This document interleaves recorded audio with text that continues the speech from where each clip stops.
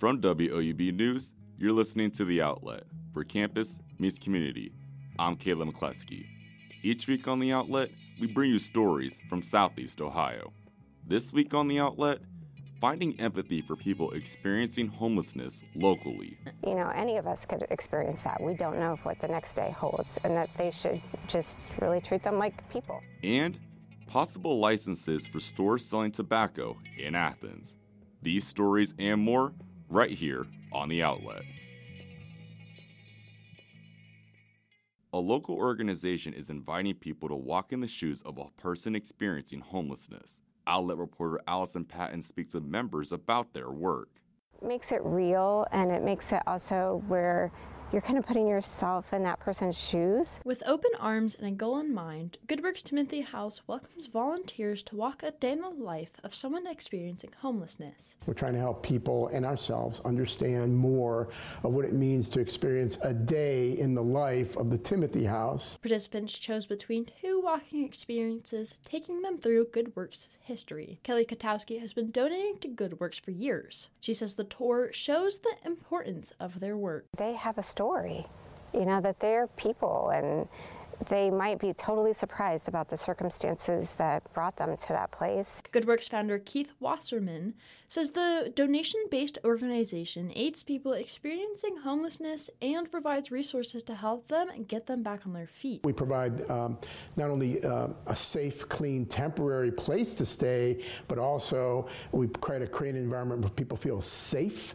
feel respected, feel heard. These are some values that we try to implement, and you know, we're doing our best. He says it takes about $180,000 to run Timothy House, or about $500 a day, and currently has enough money to make it till spring. You know, we're on our way, but we're not quite that far. For Katowski, she hopes the house can continue its work housing those less fortunate. You know, any of us could experience that. We don't know what the next day holds, and that they should just really treat them like people. To donate, visit goodworks.net. Reporting for The Outlet, I'm Allison Patton in Athens.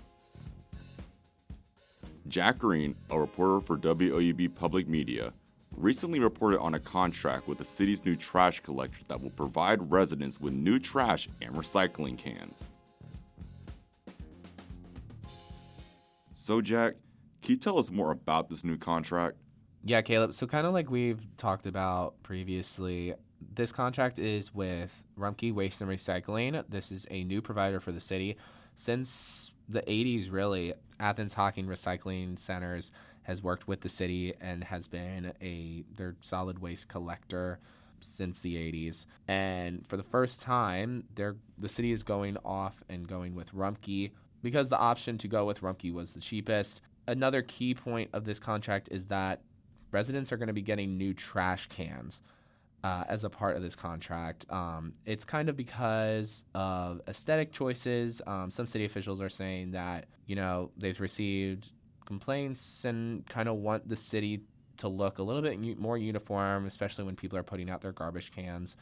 And then another thing that city officials say there is a need for these cans is because, so if I'm on the 1 can rate, that means I have a 30-gallon can, but some people are saying that they are on the 1 can rate but are actually having 60-gallon cans, which is actually 2 cans. So they would have to pay the 2 can rate. So this kind of makes the city one look a little bit more uniform, while at the same time making sure people are paying for the rates that they are on. And then what are the plans for the existing cans customers currently own? Yeah, so currently there is around 4,700 customers in the city of Athens that will be likely to receive these new cans. So that means there's maybe around 9,000 trash cans in the city that will have to be replaced. And them being replaced, that means they have to go somewhere. So Rumpke and the city are kind of working together to kind of try and figure out, as they kind of smoothing out the transition to Rumpke from AHRC. Jeff Myers, a spokesman for Rumpke, says they're working through communications now, which will provide a clear definition for Athens customers later once service begins on January 2nd. But like we kind of talked about, these cans have got to go somewhere. So David Riggs, the city's code enforcement director, says Rumpke will be picking up these cans but there's really only two options. These cans can either be recycled or they can end up in the landfill. Riggs says that for trash cans, it's likely they are going to end up in a landfill because they are contaminated. But for recycling, there is a better alternative. For recycling cans, funnily enough, they can be recycled. So Rumpke would pick those up. They would take it to Athens Hocking Recycling, and they would process it, take out all the metals within the can, and then give it to someone to recycle into something new. And when can people expect to get these new cans? So Riggs says that residents can expect to get these new trash cans starting February or March. It's kind of unclear exactly how and when people will get these cans. But Riggs says an option for recycling cans is his office will be providing new recycling cans only as existing ones break and need to be replaced. So on a needs basis. As for trash cans, it's kind of unclear how those will be provided at the moment. That was reporter Jack Green with WOUB Public Media. You can find more about Jack's story on WOUB's website at woub.org.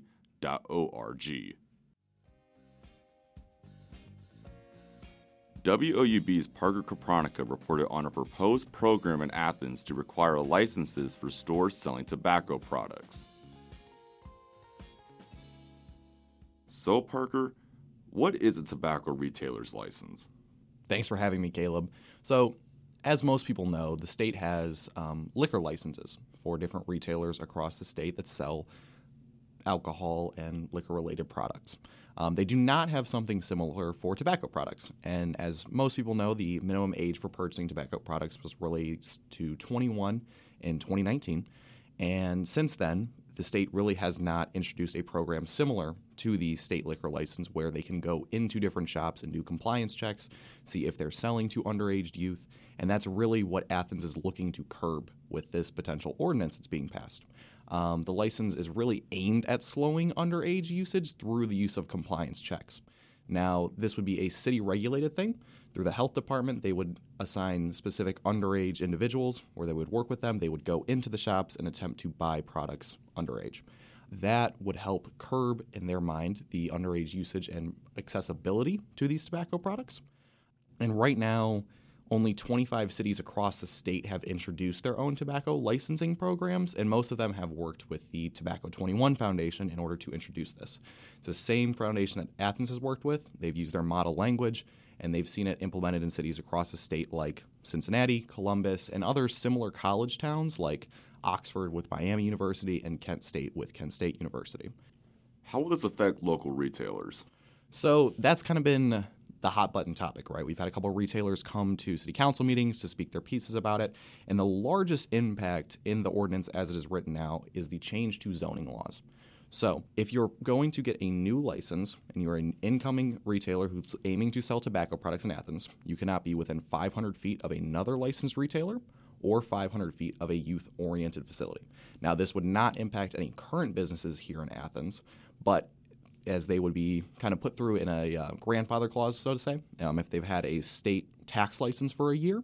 But this would impact new businesses. So obviously the 500 feet within another tobacco retailer license is pretty self-explanatory, but the youth-oriented facility one is interesting.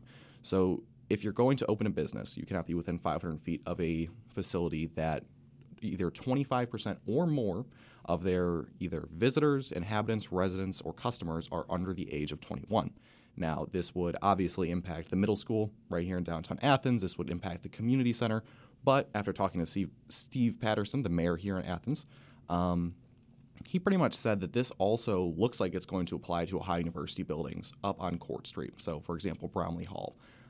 There would not be able to be a tobacco retailer license that opens up within 500 feet of that location. So that's really kind of a barrier to help curb youth usage. Now, the Wendy Hyde, I spoke to her, she's with the Tobacco 21 Foundation, and she told me that really the goal of that is to get rid of that seeing eye advertisement to help kind of slow it down. And they've seen positive results in other cities with that implementation. Now, Kent State, as I mentioned earlier, which is a very similar town, college town intertwined within the city of Kent. When they passed their laws, they did not include a youth-oriented facility clause because so many of their buildings are downtown. Oxford, however, did implement a youth-oriented facility clause. Now, the other big factor of this ordinance will be a penalty system. So each time a retailer fails a compliance check conducted by the health department, there will be a scaling fine and suspension system. So, for example, your first violation will just be a fine, $350, and then after that, it goes into suspensions that work themselves up from a week to years to a permanent revocation of your license. Each violation within a 36-month period works towards that, and after 5 violations within that 36-month period, you can no longer own a license here in the city of Athens. And then when will we see this introduced? So it's a somewhat interesting system right now. So council is going into their second reading on Monday. However, the council member who sponsored it, Sarah Grace, will be off of council at the beginning of next year. So if they are unable to pass it in the next 2 readings, they're holding an emergency session next Monday where it would be the second reading, and then on the 18th, they would have their third reading of the ordinance, which would pass it through. If there's a holdup in that, we'll have to see it delayed. So another council member after the new year would have to sponsor the bill, and they would have to restart the readings from there. If it does pass by the 18th, which it's looking like it will right now, it would be in effect in law by September 1st, 2024. So by that date, each retailer selling tobacco products would need to hold a license, display a license, and follow all the compliance checks introduced by the health department. That was WOUB reporter Parker Kapranica.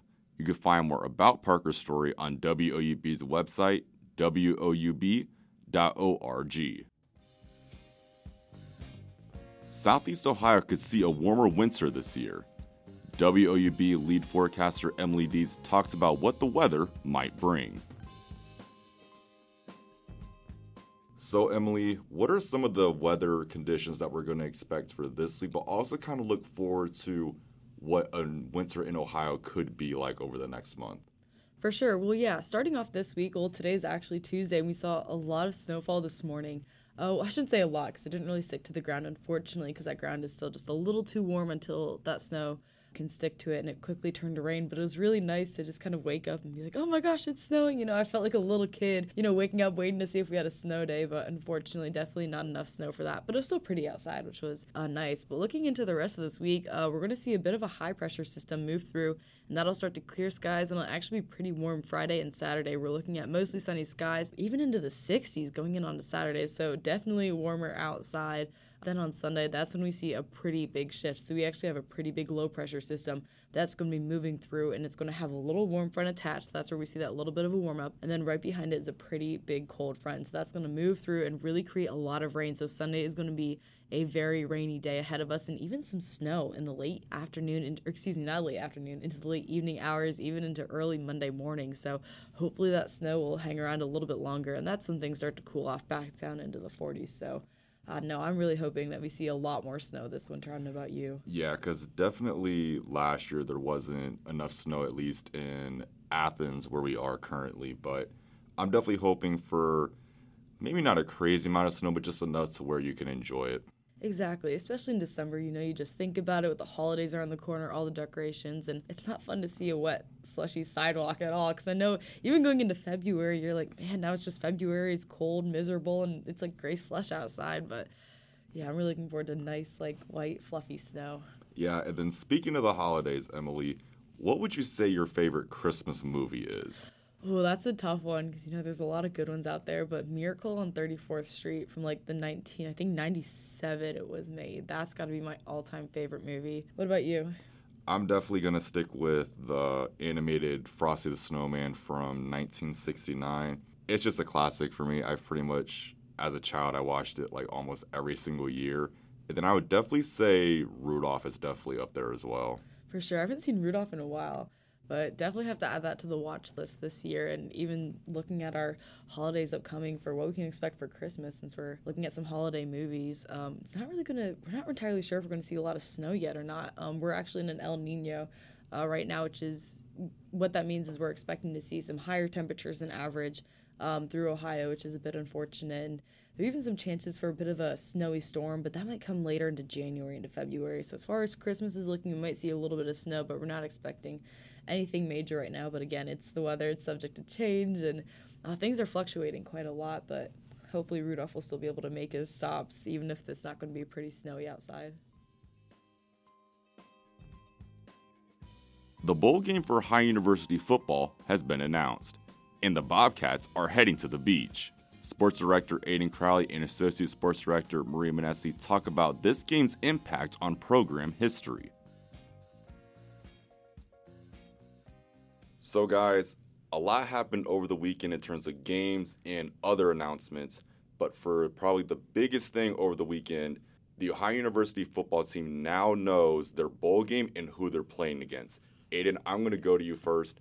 Who is our opponent, and then what could this game mean for the team? Yeah, absolutely, Caleb. Like you mentioned, the Ohio football team finally has their opponent for the opportunity to get to 10 wins, and it's back-to-back 10-win seasons for the first time ever in program history. That's what's at stake for this team. They're taking on Georgia Southern in the Myrtle Beach Bowl that you mentioned, and it's the kickoff to bowl season. Ohio gets to enter the bowl season for 2023. It's pretty exciting. They'll play Saturday, December 16th at 11 a.m.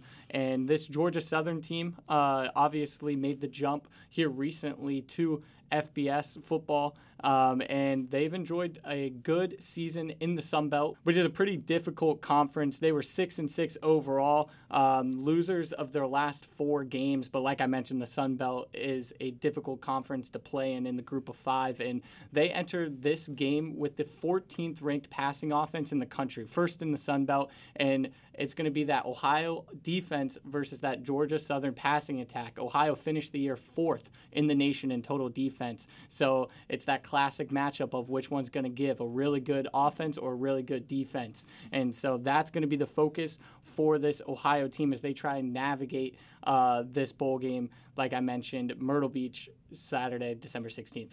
Yeah, and then we also have some other news about our football team. Who are some of the players that have entered the transfer portal?